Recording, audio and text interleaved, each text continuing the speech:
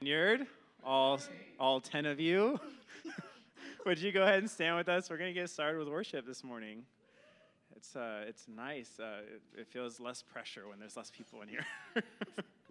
Anyway, well, let's go ahead and just open up our time in prayer, and in whatever way you feel comfortable, whether that's extending your hands, folding your hands, eyes open or closed, your choice. We're just going to invite the Holy Spirit to be present here with us as we worship. So, Holy Spirit, would you come and fill this place, and come and fill this room, come and fill our hearts. Holy Spirit, come. We welcome you this morning. God, we recognize this morning that this time is not about us, it's about you, Lord, that we are coming before you to worship you, to sing praises to your name. And so, Holy Spirit, would you come and just be present here with us, Lord? Holy Spirit, come.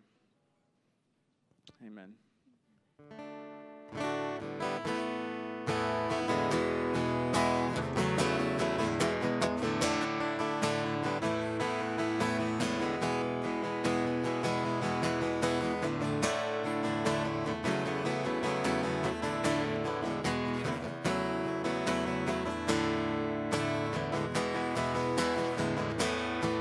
Sing, bless the Lord. Bless the Lord, oh my soul, worship his holy name. Sing like never before, oh my soul, I worship your holy name.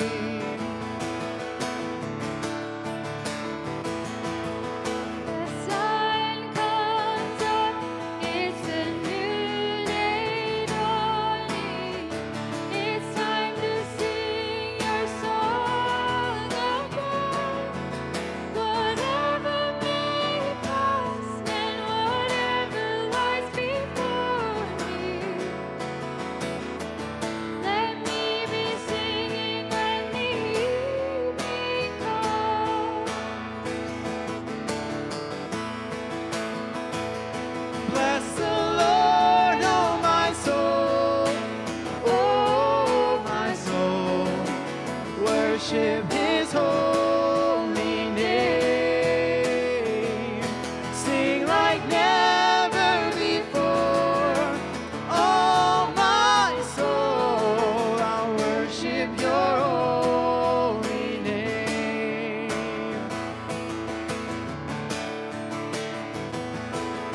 You're rich in love and you're slow to anger. Your name is great and your heart is kind. For all your goodness I will keep on singing. 10,000 reasons for my heart to find. Bless the Lord, oh my soul, worship his holy name.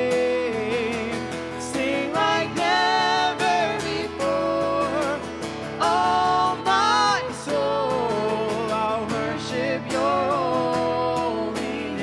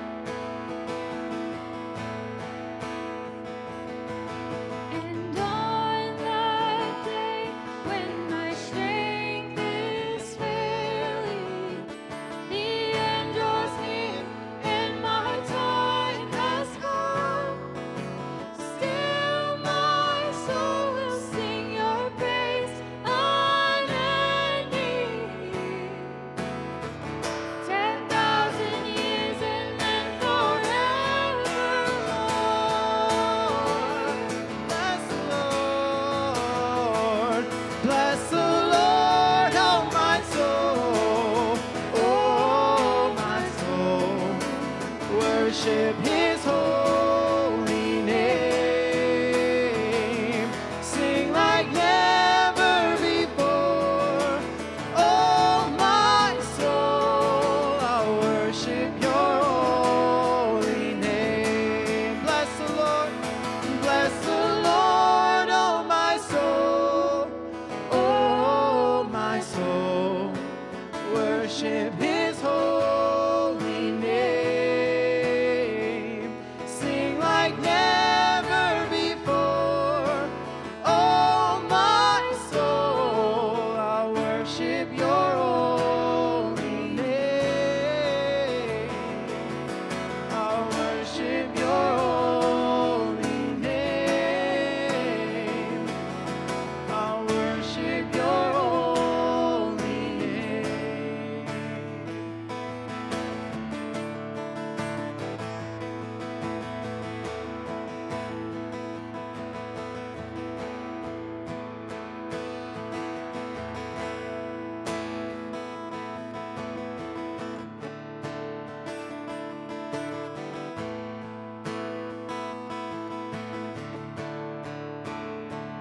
How great the chasm that lay between us.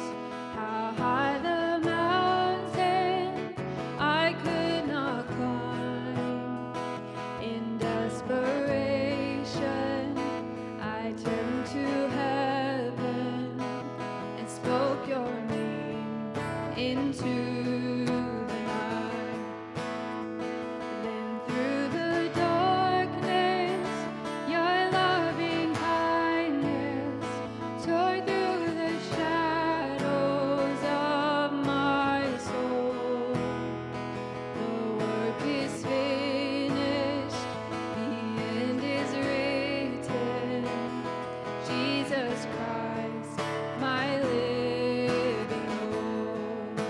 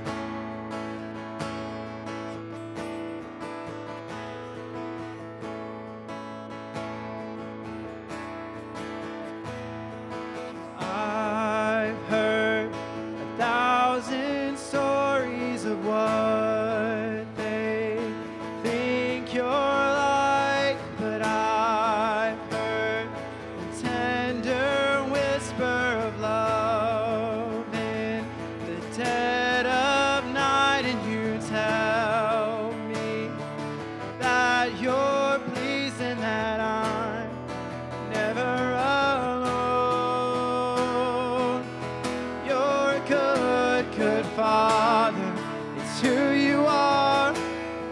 It's who you are. It's who you are, and I am loved by you. It's who I am. It's who I am. It's who I am. I've seen many searching for answers far and wide, but I know we're all searching for answers. Only you provide, and you know just what we need before we say a word. Oh, you're a good, good Father. It's who you are. It's who you are. It's who you are, and I am loved by you. It's who I am. It's who I am. It's who I am. You're a good, good Father. It's who you are. It's who you are. It's who you are, and I am loved by you. It's who I am. It's who I am. It's who I am. You are perfect in all of your ways. You are perfect in all of your ways. You are perfect in all of your ways to us. Oh, Lord, you are perfect in all of your ways. You are perfect in all of your ways. You are perfect in all of your ways to us. You're a good, good Father. It's who you are. It's who you are. It's who you are, and I am loved by you. It's who I am. It's who I am. It's who I am.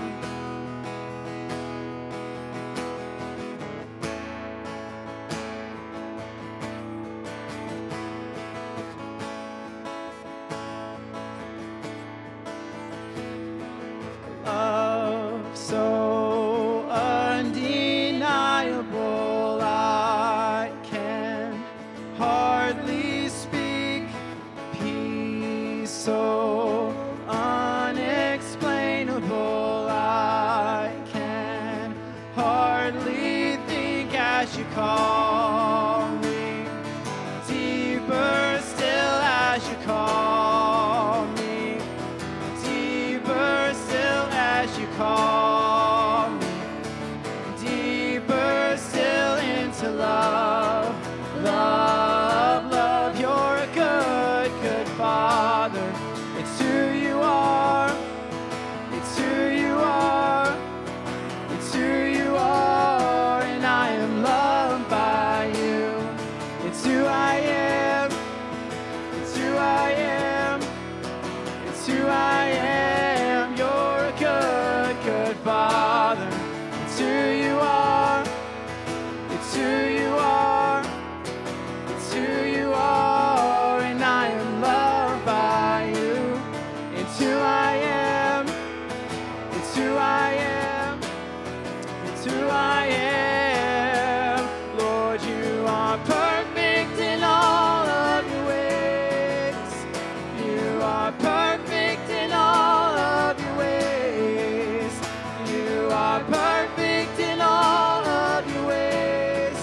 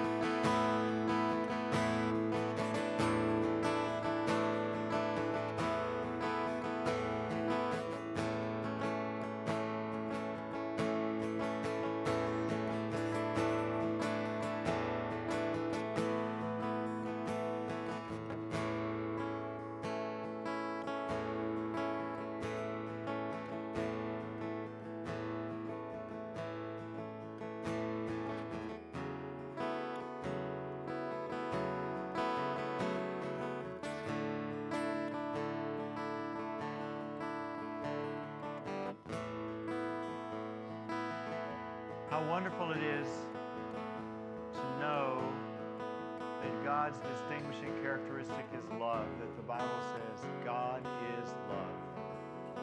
He's light also. God is light, and in him is no darkness at all. And we love John 3:16. For God so loved the world that he gave his only begotten Son, that whoever believes in him will not perish, but will have everlasting life. So our Father of love sent his only begotten Son to die on our behalf, to die for our sins, but also to heal us of our diseases, to heal our broken hearts, to make us one in him, to give us his Holy Spirit. All these things that Jesus Christ has done for us. And when we take communion, we celebrate these things. We celebrate our unity in him, and we accept that because he's purchased it for us. And also we come with individual needs of deliverance, of forgiveness, of healing broken relationships, healing our bodies, healing our spirits, healing our minds.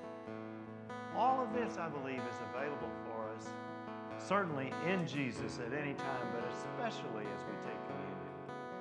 I think in communion we draw near to him in a way we hardly ever draw near to him otherwise. What an opportunity we have to receive him anew by faith. We take Jesus in by faith as we take communion, and we just come to him with open hearts. So if you've come this morning needing cleansing, needing forgiveness, needing healing, needing any of those things I mentioned, would you just open your heart to Jesus? And I want to say, if there's anybody here, you've never asked Jesus to come into your life, forgive you of your sins, and become your Lord, this is a wonderful opportunity to do that. As you do that, you're invited to take communion with us. So on the night the Lord was betrayed, he took bread and he broke it. And he said, that is, if I can get the bread out here.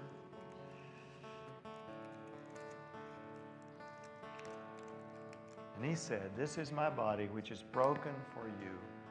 All of you, take and eat it. Take just a moment before you eat.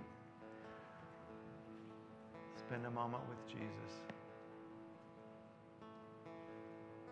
Lord, take our brokenness as you were broken for us, and now heal us.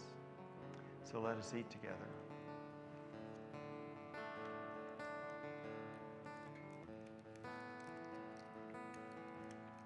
In the same manner, after supper, he took the cup, and he said, this cup is the new covenant in my blood. All of you take and drink it. So take a moment with Jesus.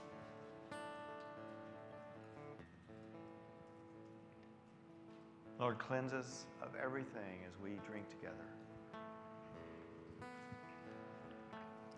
Amen. Lord, we thank you so much for meeting with us in this way and in worship and in the word that's coming and in fellowship. Amen.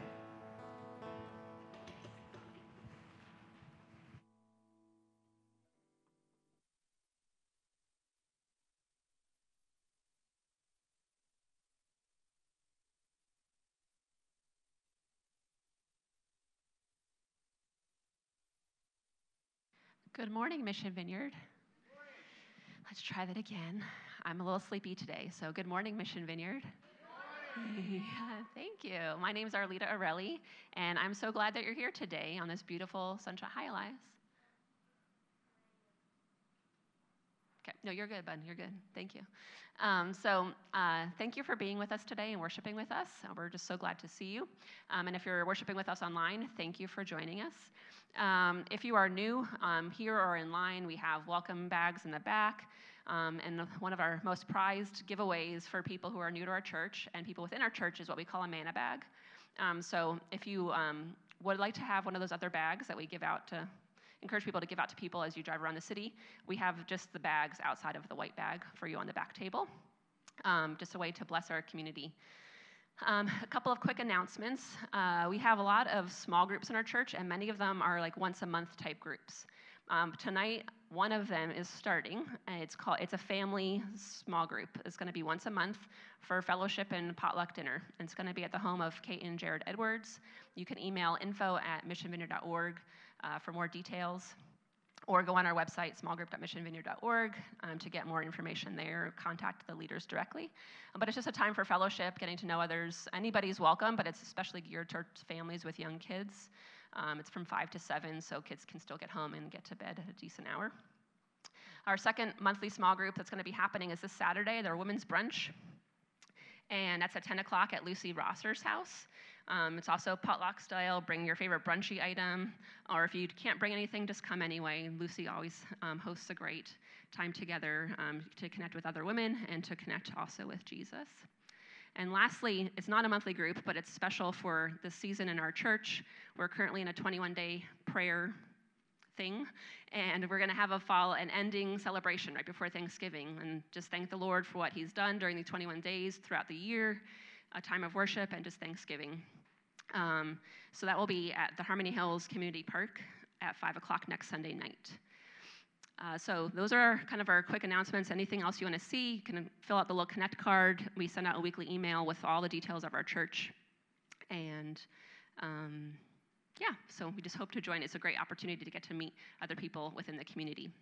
So I'm going to pray for the rest of our service and for our giving. If you would like to give in person here, we have a basket on the back table, or you can give at giving.missionvineyard.org.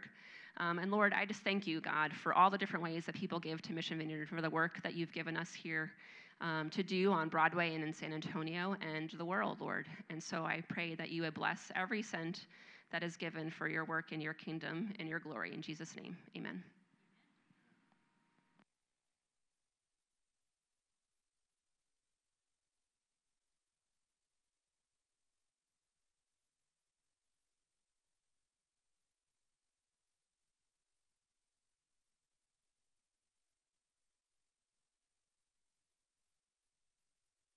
Virus going on. Especially for those of you who are online this morning, thank you so much for joining us online. We have a special video this morning. One of the things that we're focusing on as we engage in this 21 days of prayer is what it means for our church to be outward focused, to live out louder. And part of that has been God's invitation to us to set up a time, and just in faith, in February, we're going to have a group that is for you to be able to invite your friends to ask questions. This is a place specifically for you to invite your friends to ask questions. And it may be for you too, if you have questions, beginning February 2nd. So if we can, let's play that video about a special group coming up in February. Life is busy. Every day we ask questions like, what's happening today? What should I wear? How am I going to fit everything in? But then there are bigger questions like, why am I here? What's my purpose? Where am I heading? Is there more to life than this? These are some of life's big questions, but there's rarely enough time to think them through. That's why Alpha exists. Alpha is a place to explore life's big questions in a safe and open environment. It's a series of sessions where anyone can share their thoughts and opinions and ask questions without feeling judged. When you come to an Alpha, you'll notice that first, there's food. Whether it's a full meal or a light snack, this is the time to get to know each other in a casual setting. Next, you'll watch an Alpha Talk. The talks are created to engage and spark conversation. They explore big issues around faith from a Christian perspective. After the talk is a time for discussion. This is the most essential part of any Alpha. It allows everyone to share their own opinions on the ideas presented in the talks. It's a time for people with different thoughts, beliefs, and experiences to ask honest questions and have open conversation. Every week, there are guests coming for the first time to an Alpha in their community. Alpha is for everyone, regardless of background or beliefs. There's no pressure, no follow-up, and it's completely free to attend. Come and explore life's big questions.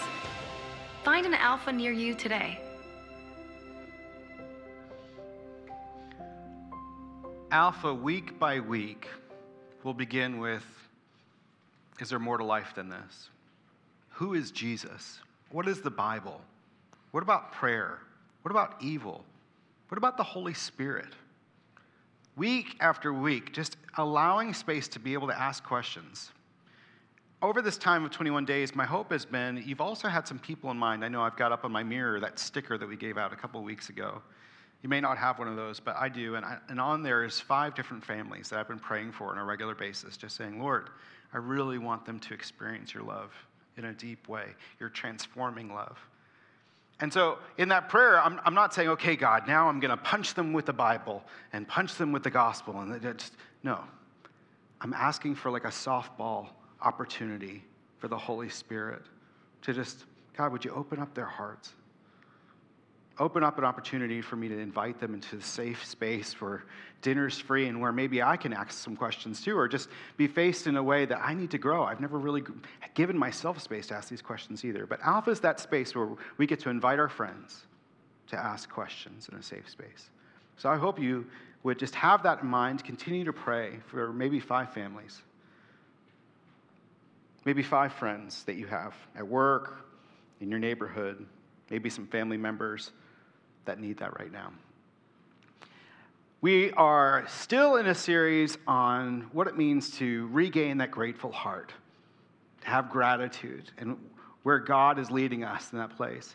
And in this season, I found a friend in our church, David Craig, not Daniel Craig from 007, David Craig, who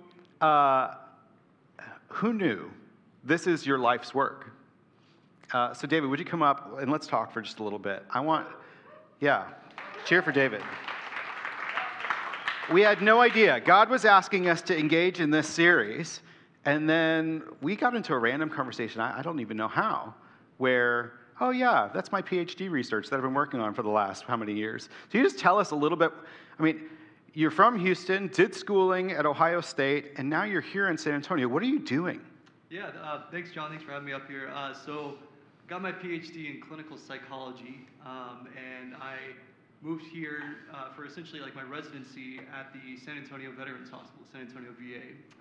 Now in my postdoctoral fellowship, so hoping to get licensed, and then I'll finally be able to say I'm a psychologist. So I'm an almost psychologist, right? Almost psychologist. That's just be on your business card. Almost right. Psychologist. It inspires confidence. Yeah, absolutely. That's what I tell some of my veterans too. I'm an almost psychologist. Almost psychologist. Puts them at ease. Yeah, It's fantastic. But so this work is coming after years and years of study, specifically in the area of gratitude. Right. Like, how did you come to this, and what are you studying? Yeah. So really kind of started as an undergrad at University of Texas in Austin, where my major concentration was psychology, but I also basically did a second major in philosophy and religious studies. And so that kind of made me dive into a lot of the ancient philosophers, Aristotle, Plato, and so forth, but also a lot of the sort of the church fathers and the great theologians of our church, right? St. Augustine, Thomas Aquinas. And what I found was that there's actually a lot of sort of convergence in a lot of their ideas with talking about cultivating virtues, right? And there's these certain virtues, sometimes they're called cardinal virtues, right, that are really sort of honored as something done for the benefit of society, right? And they're part of a life well lived, regardless of your circumstances, regardless of how they make you feel or whatever. You do these things like express gratitude because they have sort of intrinsic worth. And so that really kind of led me to this field of psychology called positive psychology, which was actually heavily inspired by a lot of the ancient theologians like Thomas Aquinas, for example. And they actually research these character strengths and these virtues like gratitude and forgiveness, kindness, things like that. And they look at essentially like the mental health effects and the effects on well-being of practicing these virtues. So I kind of came into grad school with this interest in gratitude from my background in philosophy and religion and theology.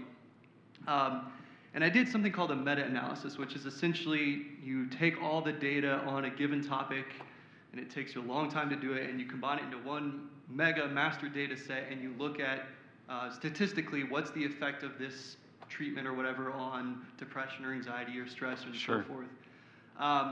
And through that meta-analysis, I was actually hoping to find that these gratitude interventions, as they're called now, which are essentially different gratitude practices like Journaling, keeping I am gratitude grateful diary. for, I am grateful for. Right, listing out things you're grateful for.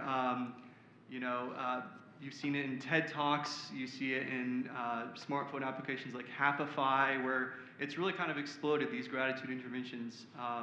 Choosing to be happy. I'm Right. going to be happy today Right, in right. some form, some practice. Right. The basic idea is with these gratitude interventions is that you practice gratitude, and they promise you all these mental health benefits like happiness and joy and improved relationships and so forth.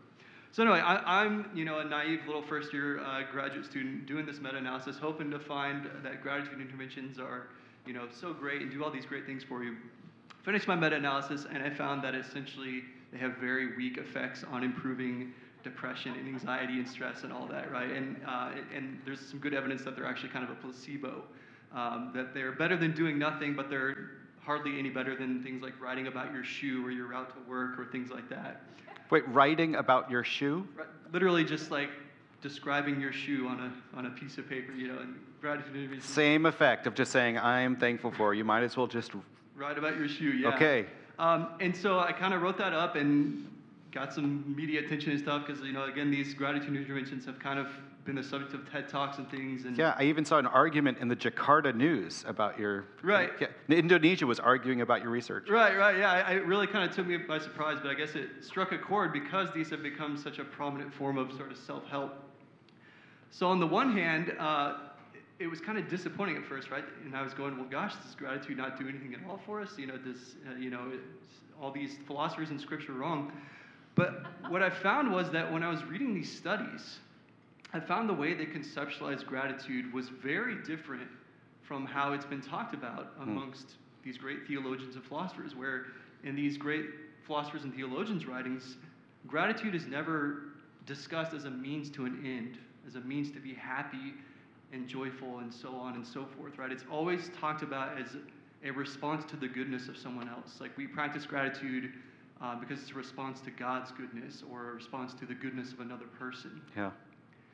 And so I started seeing this disconnect in the way that, I'd been brought up in the faith and how it's sort of gratitude's been turned into something that we do for our own benefit. And I started wondering, I wonder if I do a study and I ask people to do one of these gratitude interventions, like writing a gratitude letter, and I asked them to do it for these kind of self-helpy happiness reasons, right? Kind of just chasing your own happiness. Yeah, do it because you want to get happier. Right, do it. If you express gratitude, you're going to be happier and healthier, and you're going to improve your relationships, all this stuff, right? So that's one condition. And then the other condition, I asked people instead to practice gratitude in a way that was framed more like the church fathers and these ancient philosophers, right? Where I talked about gratitude being this cardinal virtue, and you do it to be a blessing to other people, not expecting anything in return. Against the vice of jealousy, typically. It's, right.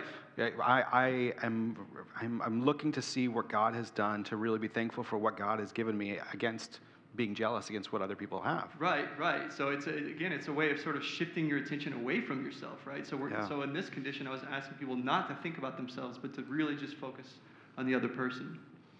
And essentially what I found was that, kind of paradoxically, that particularly for people that are really desperate to be happy, because I included a scale that kind of measured how much they're chasing happiness in life, but particularly amongst those people that are really desperate to be happy, that when they were in the condition where they focused on sort of being a blessing to the other person, that paradoxically they actually showed greater well-being than the group that did it for their own happiness, right? So it's sort of like when they were forgetting about their own happiness, they were inherently more happy and had greater well-being. Which, you see, church, this is what God is doing.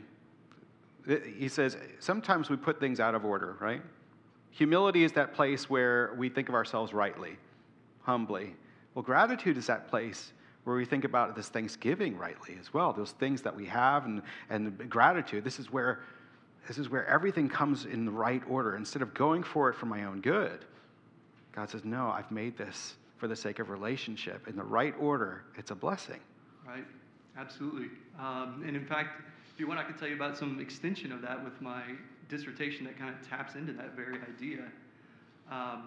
So, after I did this study on the gratitude, I started thinking about this idea of when we shift our attention away from ourselves and really focus on other people, that again, we kind of paradoxically also experience greater joy in life. And that's not why we do it, but it's just kind of a natural byproduct. So with my dissertation, I did something similar with acts of kindness. And I asked people to do acts of kindness. And again, I didn't say anything about how it's going to benefit you or make you happy and all the stuff you kind of see in the pop psychology circles, right? But it was really focused on how you do this to serve others, to be a blessing to them. And I compared it to some well-established techniques from cognitive behavioral therapy. And what I found was, surprisingly, that doing these acts of kindness, again, led to greater reductions in depression and anxiety and greater improvements in a sense of meaning in life, life satisfaction, all these things than these CBT techniques.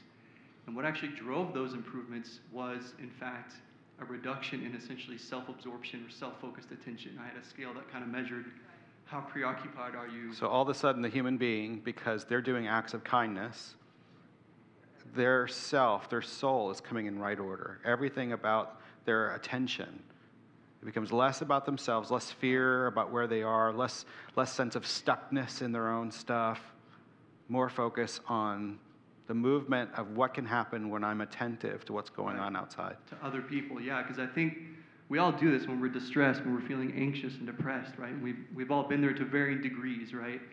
It tends to turn our attention inward, right? Yeah. Suffering kind of makes us ruminate and chew on the injustice of what's going on and Sense of misery, victimhood and right, and just kind of wallowing in that sense of despair, right? And again, it's understandable, right? I'm not here to kind of condemn that or anything. We all do this.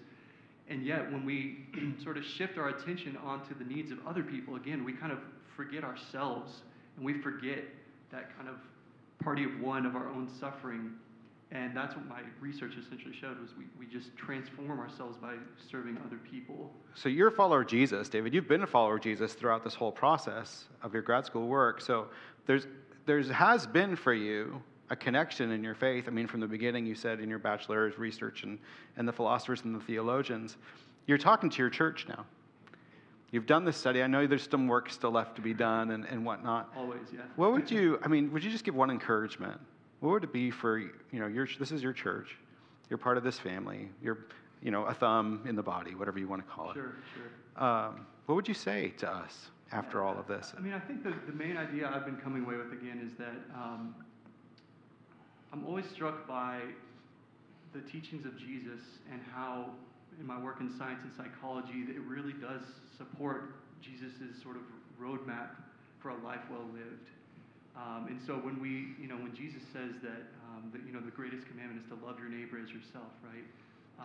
There's really is power and evidence behind that. And so I would just maybe encourage the church to focus on serving others, not because it's going to help you, because you may or may not feel happier or more joyful or any of these things, but do it just because it's a way of sort of honoring God and worshiping God.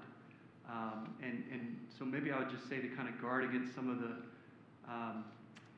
the self-helpiness or the feel-goodism that is creeping into our society and into our church as well, where everything's kind of measured by how much it can promote our own happiness. When in fact, sometimes serving other people can be really hard and costly and not feel good. Yeah.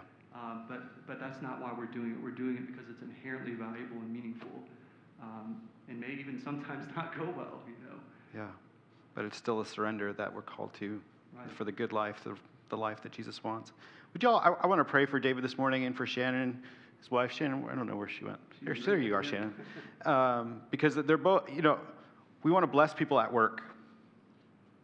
David's at work in this work. Shannon's at work in her school. These are places of ministry because the people of God are there. So they become places where the Lord dwells and does his work, his kingdom work. So would you just pray with me? Lord Jesus, I thank you so much for the work you're doing in David and through David for this research. God, we ask that you would be glorified in it. God, as a husband and wife, as they go out into the world and serve the communities, we pray for the elementary school that Shannon's involved in, God, as she is just giving herself away and even financially for these students. God, we ask your blessing on their lives. You send your holy angels to minister to them, guard and protect them from all sickness and harm and accidents. God, give them a way forward in your kingdom work. Reveal to them your steps forward. We ask in Jesus' name. Amen. Thank you so much. Yeah, go ahead and clap.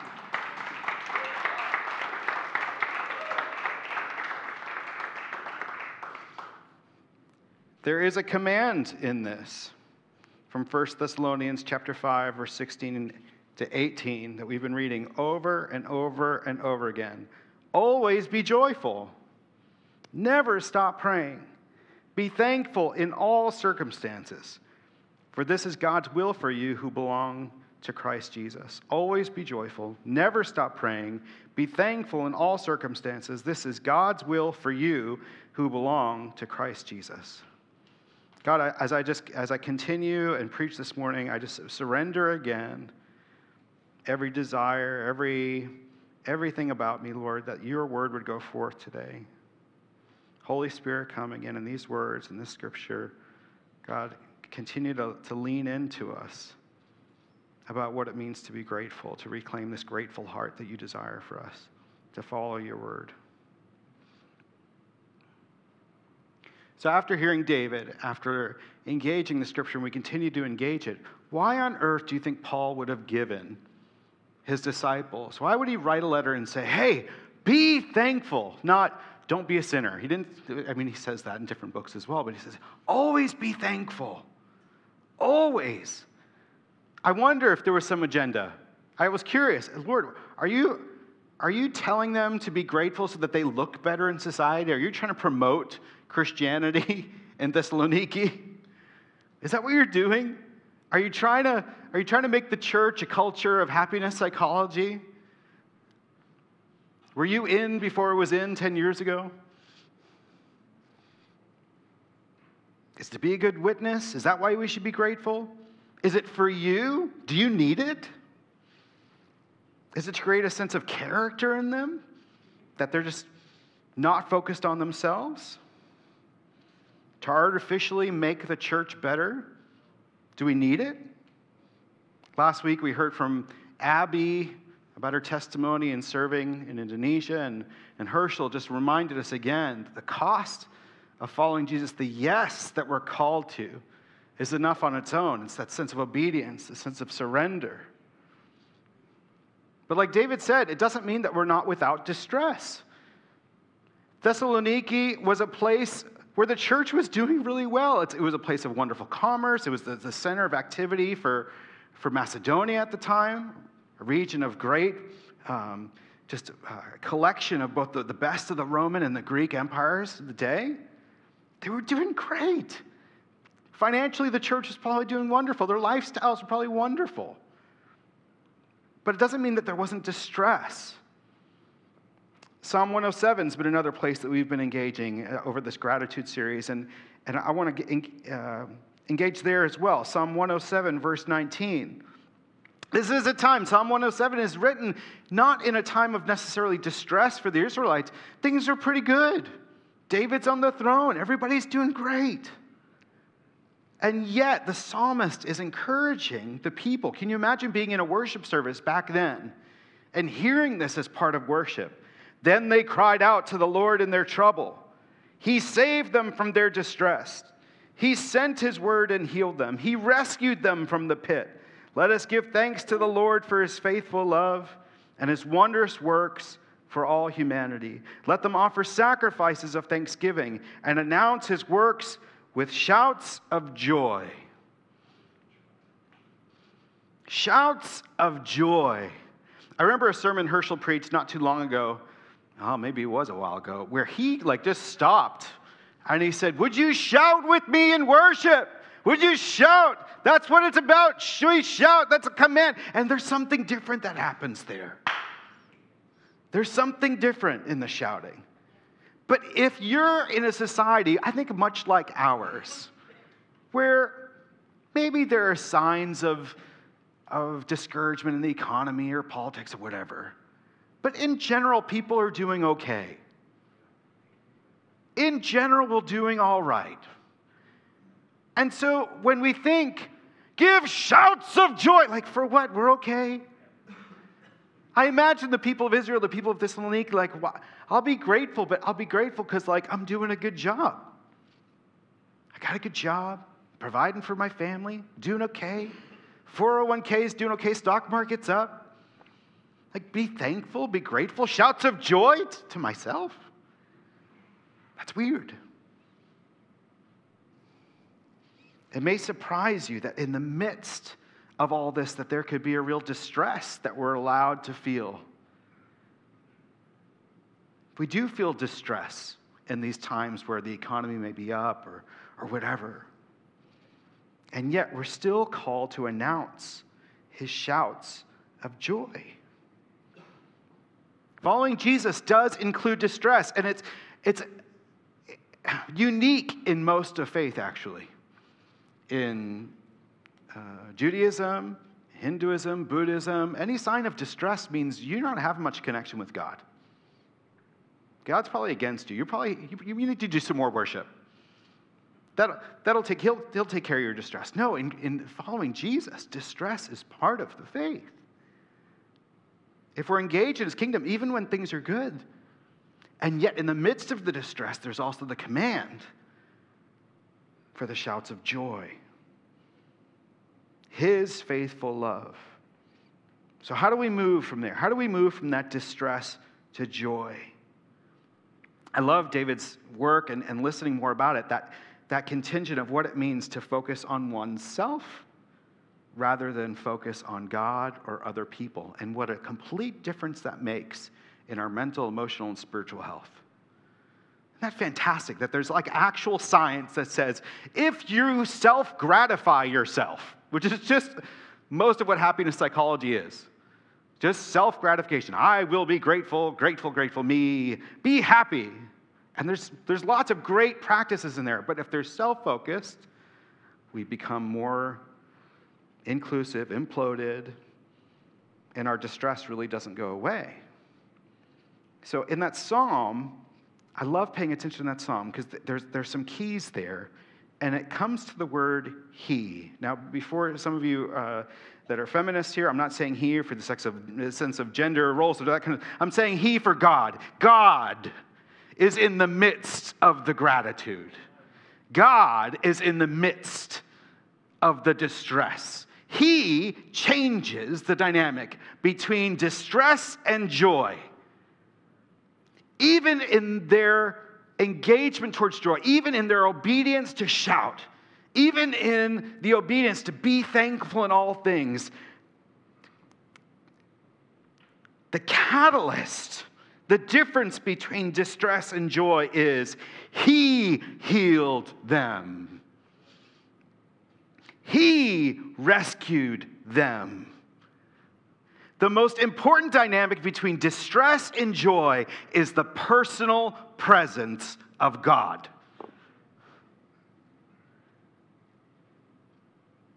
In so much of our lives, again, in a world, in a Western world of a lot of success where we can do everything on our own, we can be all right on our own, he says you can't. And I've made you so you can't. If you try to do it on your own, if you self-gratify yourself, it does not work. Your distress will not go away.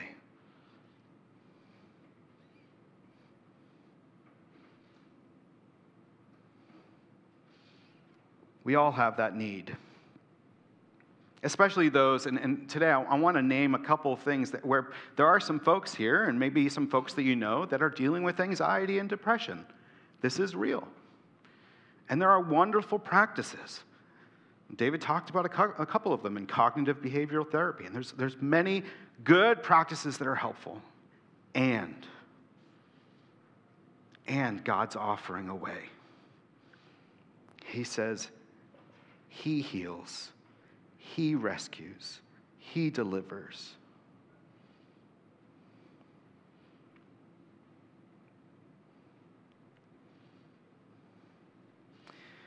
So finally, and here's, I think, the real good news. It's a good news that's very difficult, and it often is with Jesus, right? Jesus leads us to life, but it's often to a narrow road. Jesus leads us to be saved, but it often means surrendering everything. And in Matthew 16, he says this again, and he said it before in Matthew, and I think the gospel writers, as they write it in many of the gospels, I think they're trying to bring attention to something. One is their own personal sacrifice, but two, that the cost of real thriving life really costs a lot. It costs a lot of our humility, It costs a lot of our focus. It costs a lot of putting those things that we go after in their rightful place. And so Jesus, he takes us to task, and he says to his disciples, if any of you wants to follow me, you must give up your own way. No more self-gratification. If you want to follow me, it can't be about you taking care of yourself anymore as the primary ideal. That is good, but it must be put in its rightful place.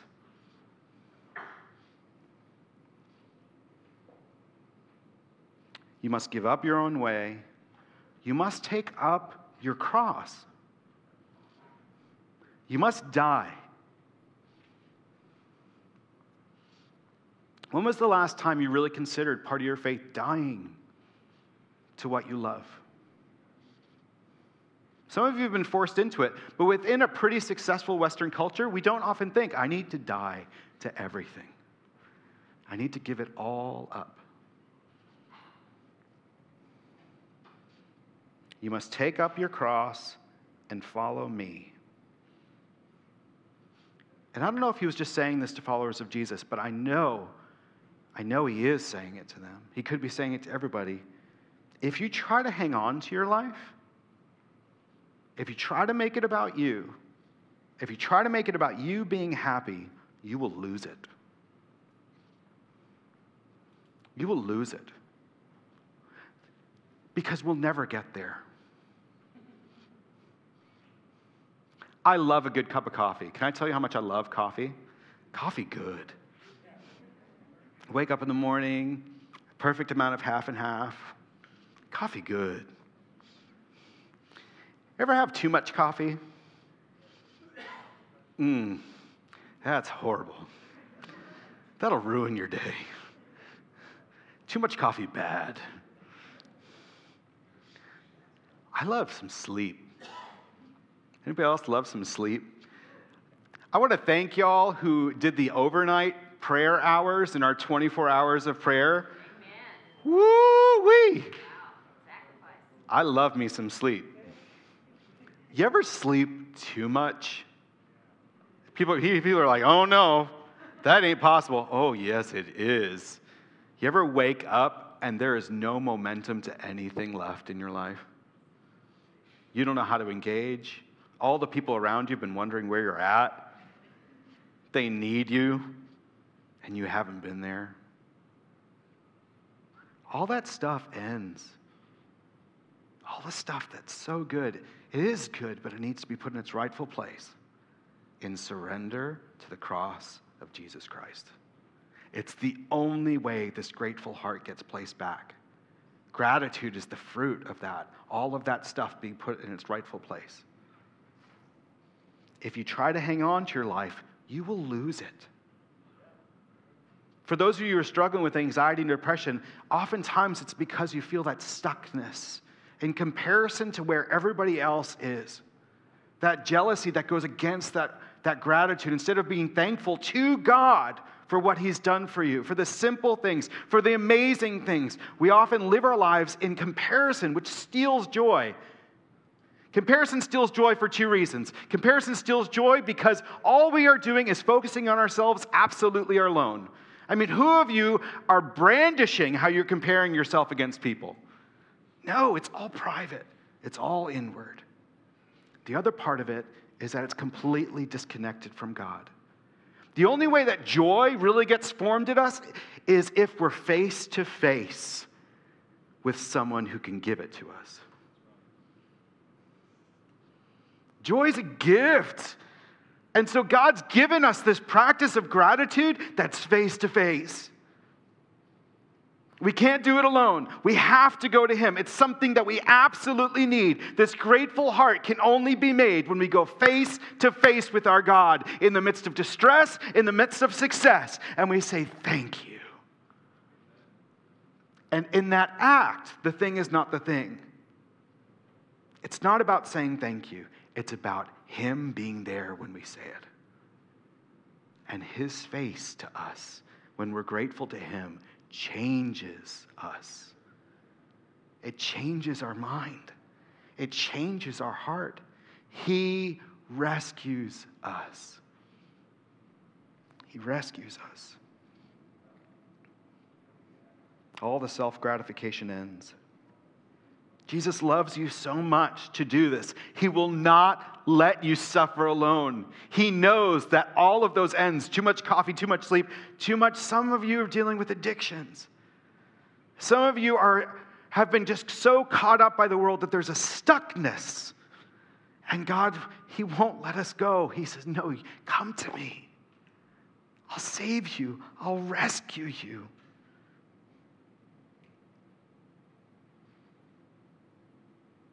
His faithful love, His wondrous works, saving them from their distress. If you give up your life, this is Jesus to you. There's some things that need to be given up. If you give up your life for my sake, you will save it. Do you want it? Do you want the life that God has for you?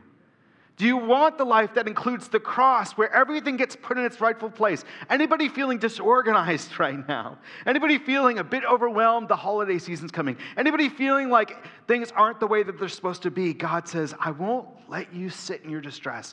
I will welcome and save you in the midst of your distress. He loves us so much. He wants us to connect with His personal presence. He wants us to have an everlasting provision, thinking rightly about what we have.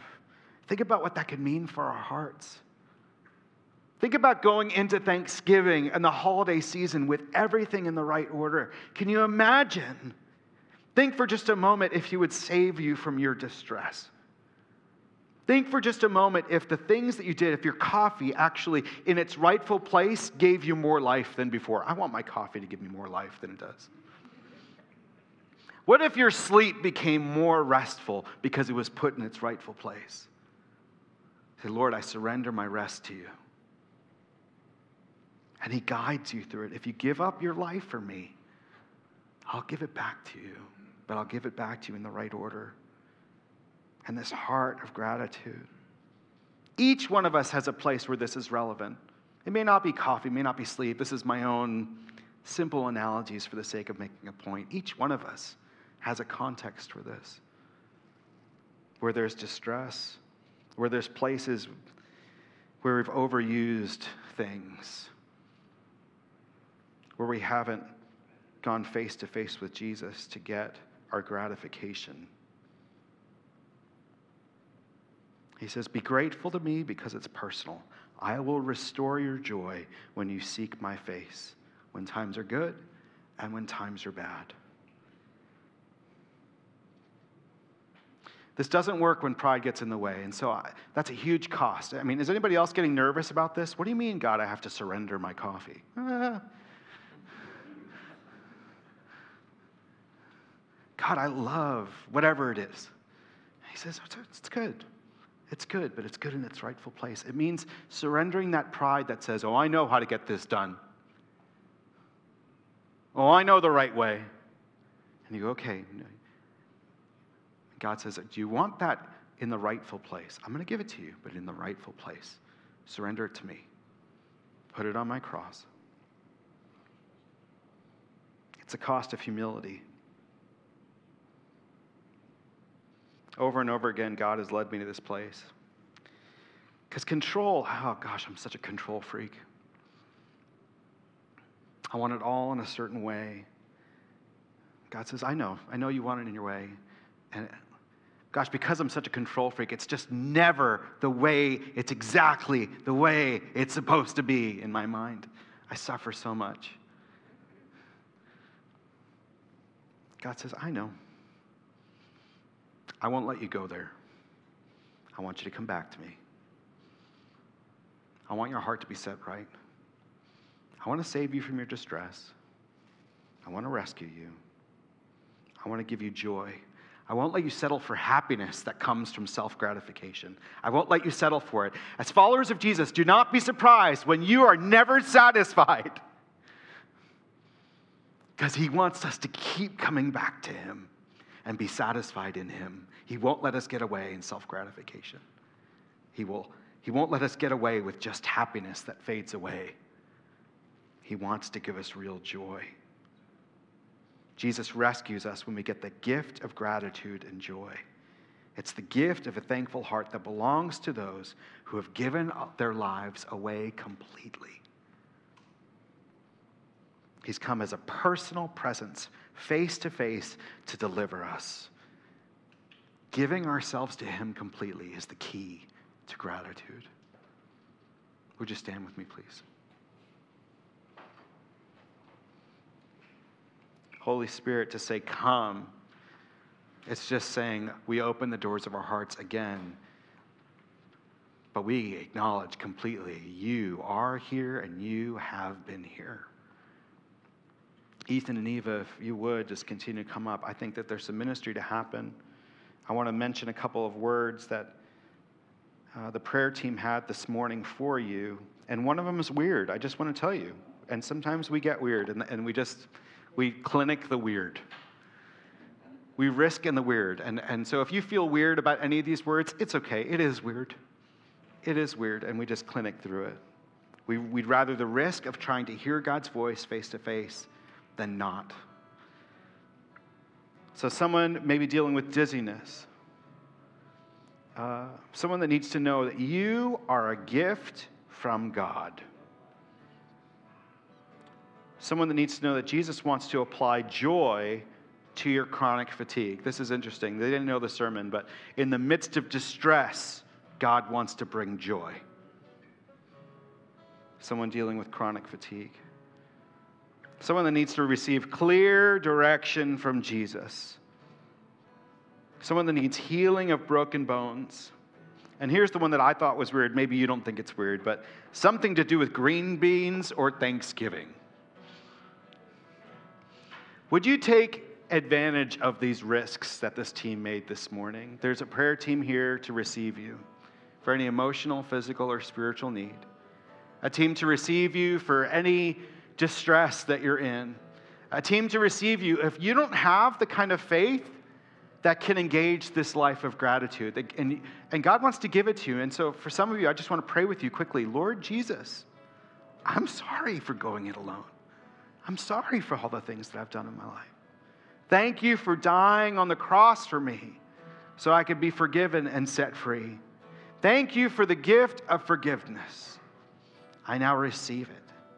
Please come into my life by the power of your Holy Spirit to be with me forever. Fill me with your Holy Spirit and lead me for the rest of my life. I ask in Jesus' name. My life is yours, surrendered completely to you.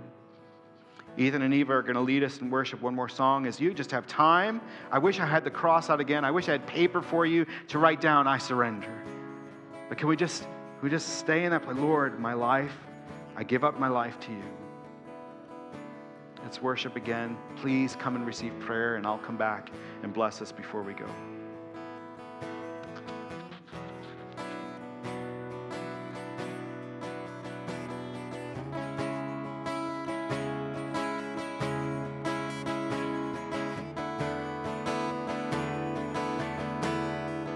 What joy is found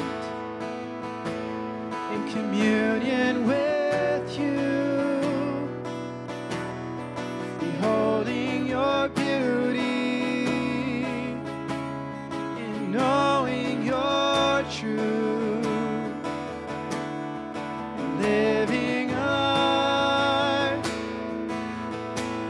that pleases your heart, responding with praises to all that you singing, oh, how lovely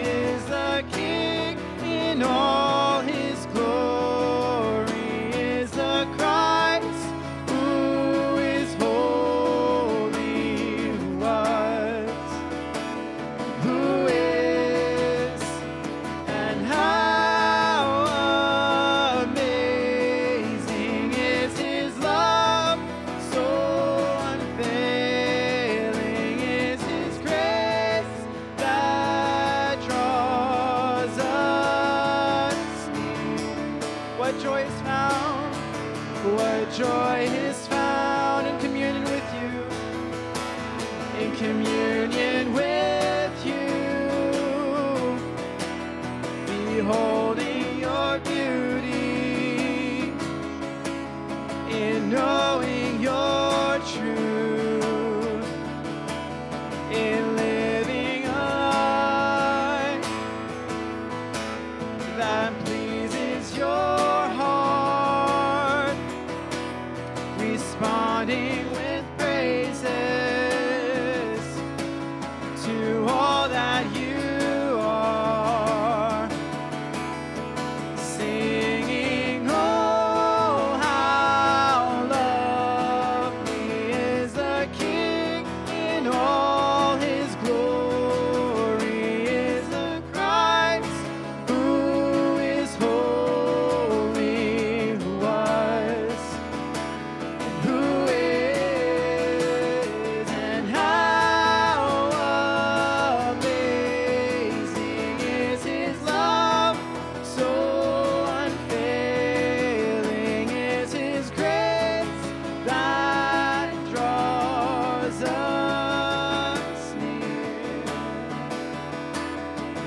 We sing, Holy Spirit, come.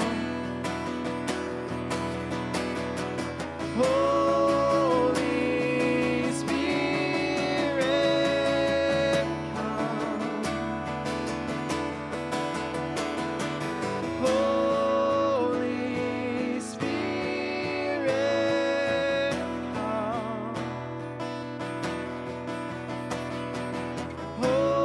Holy Spirit, come.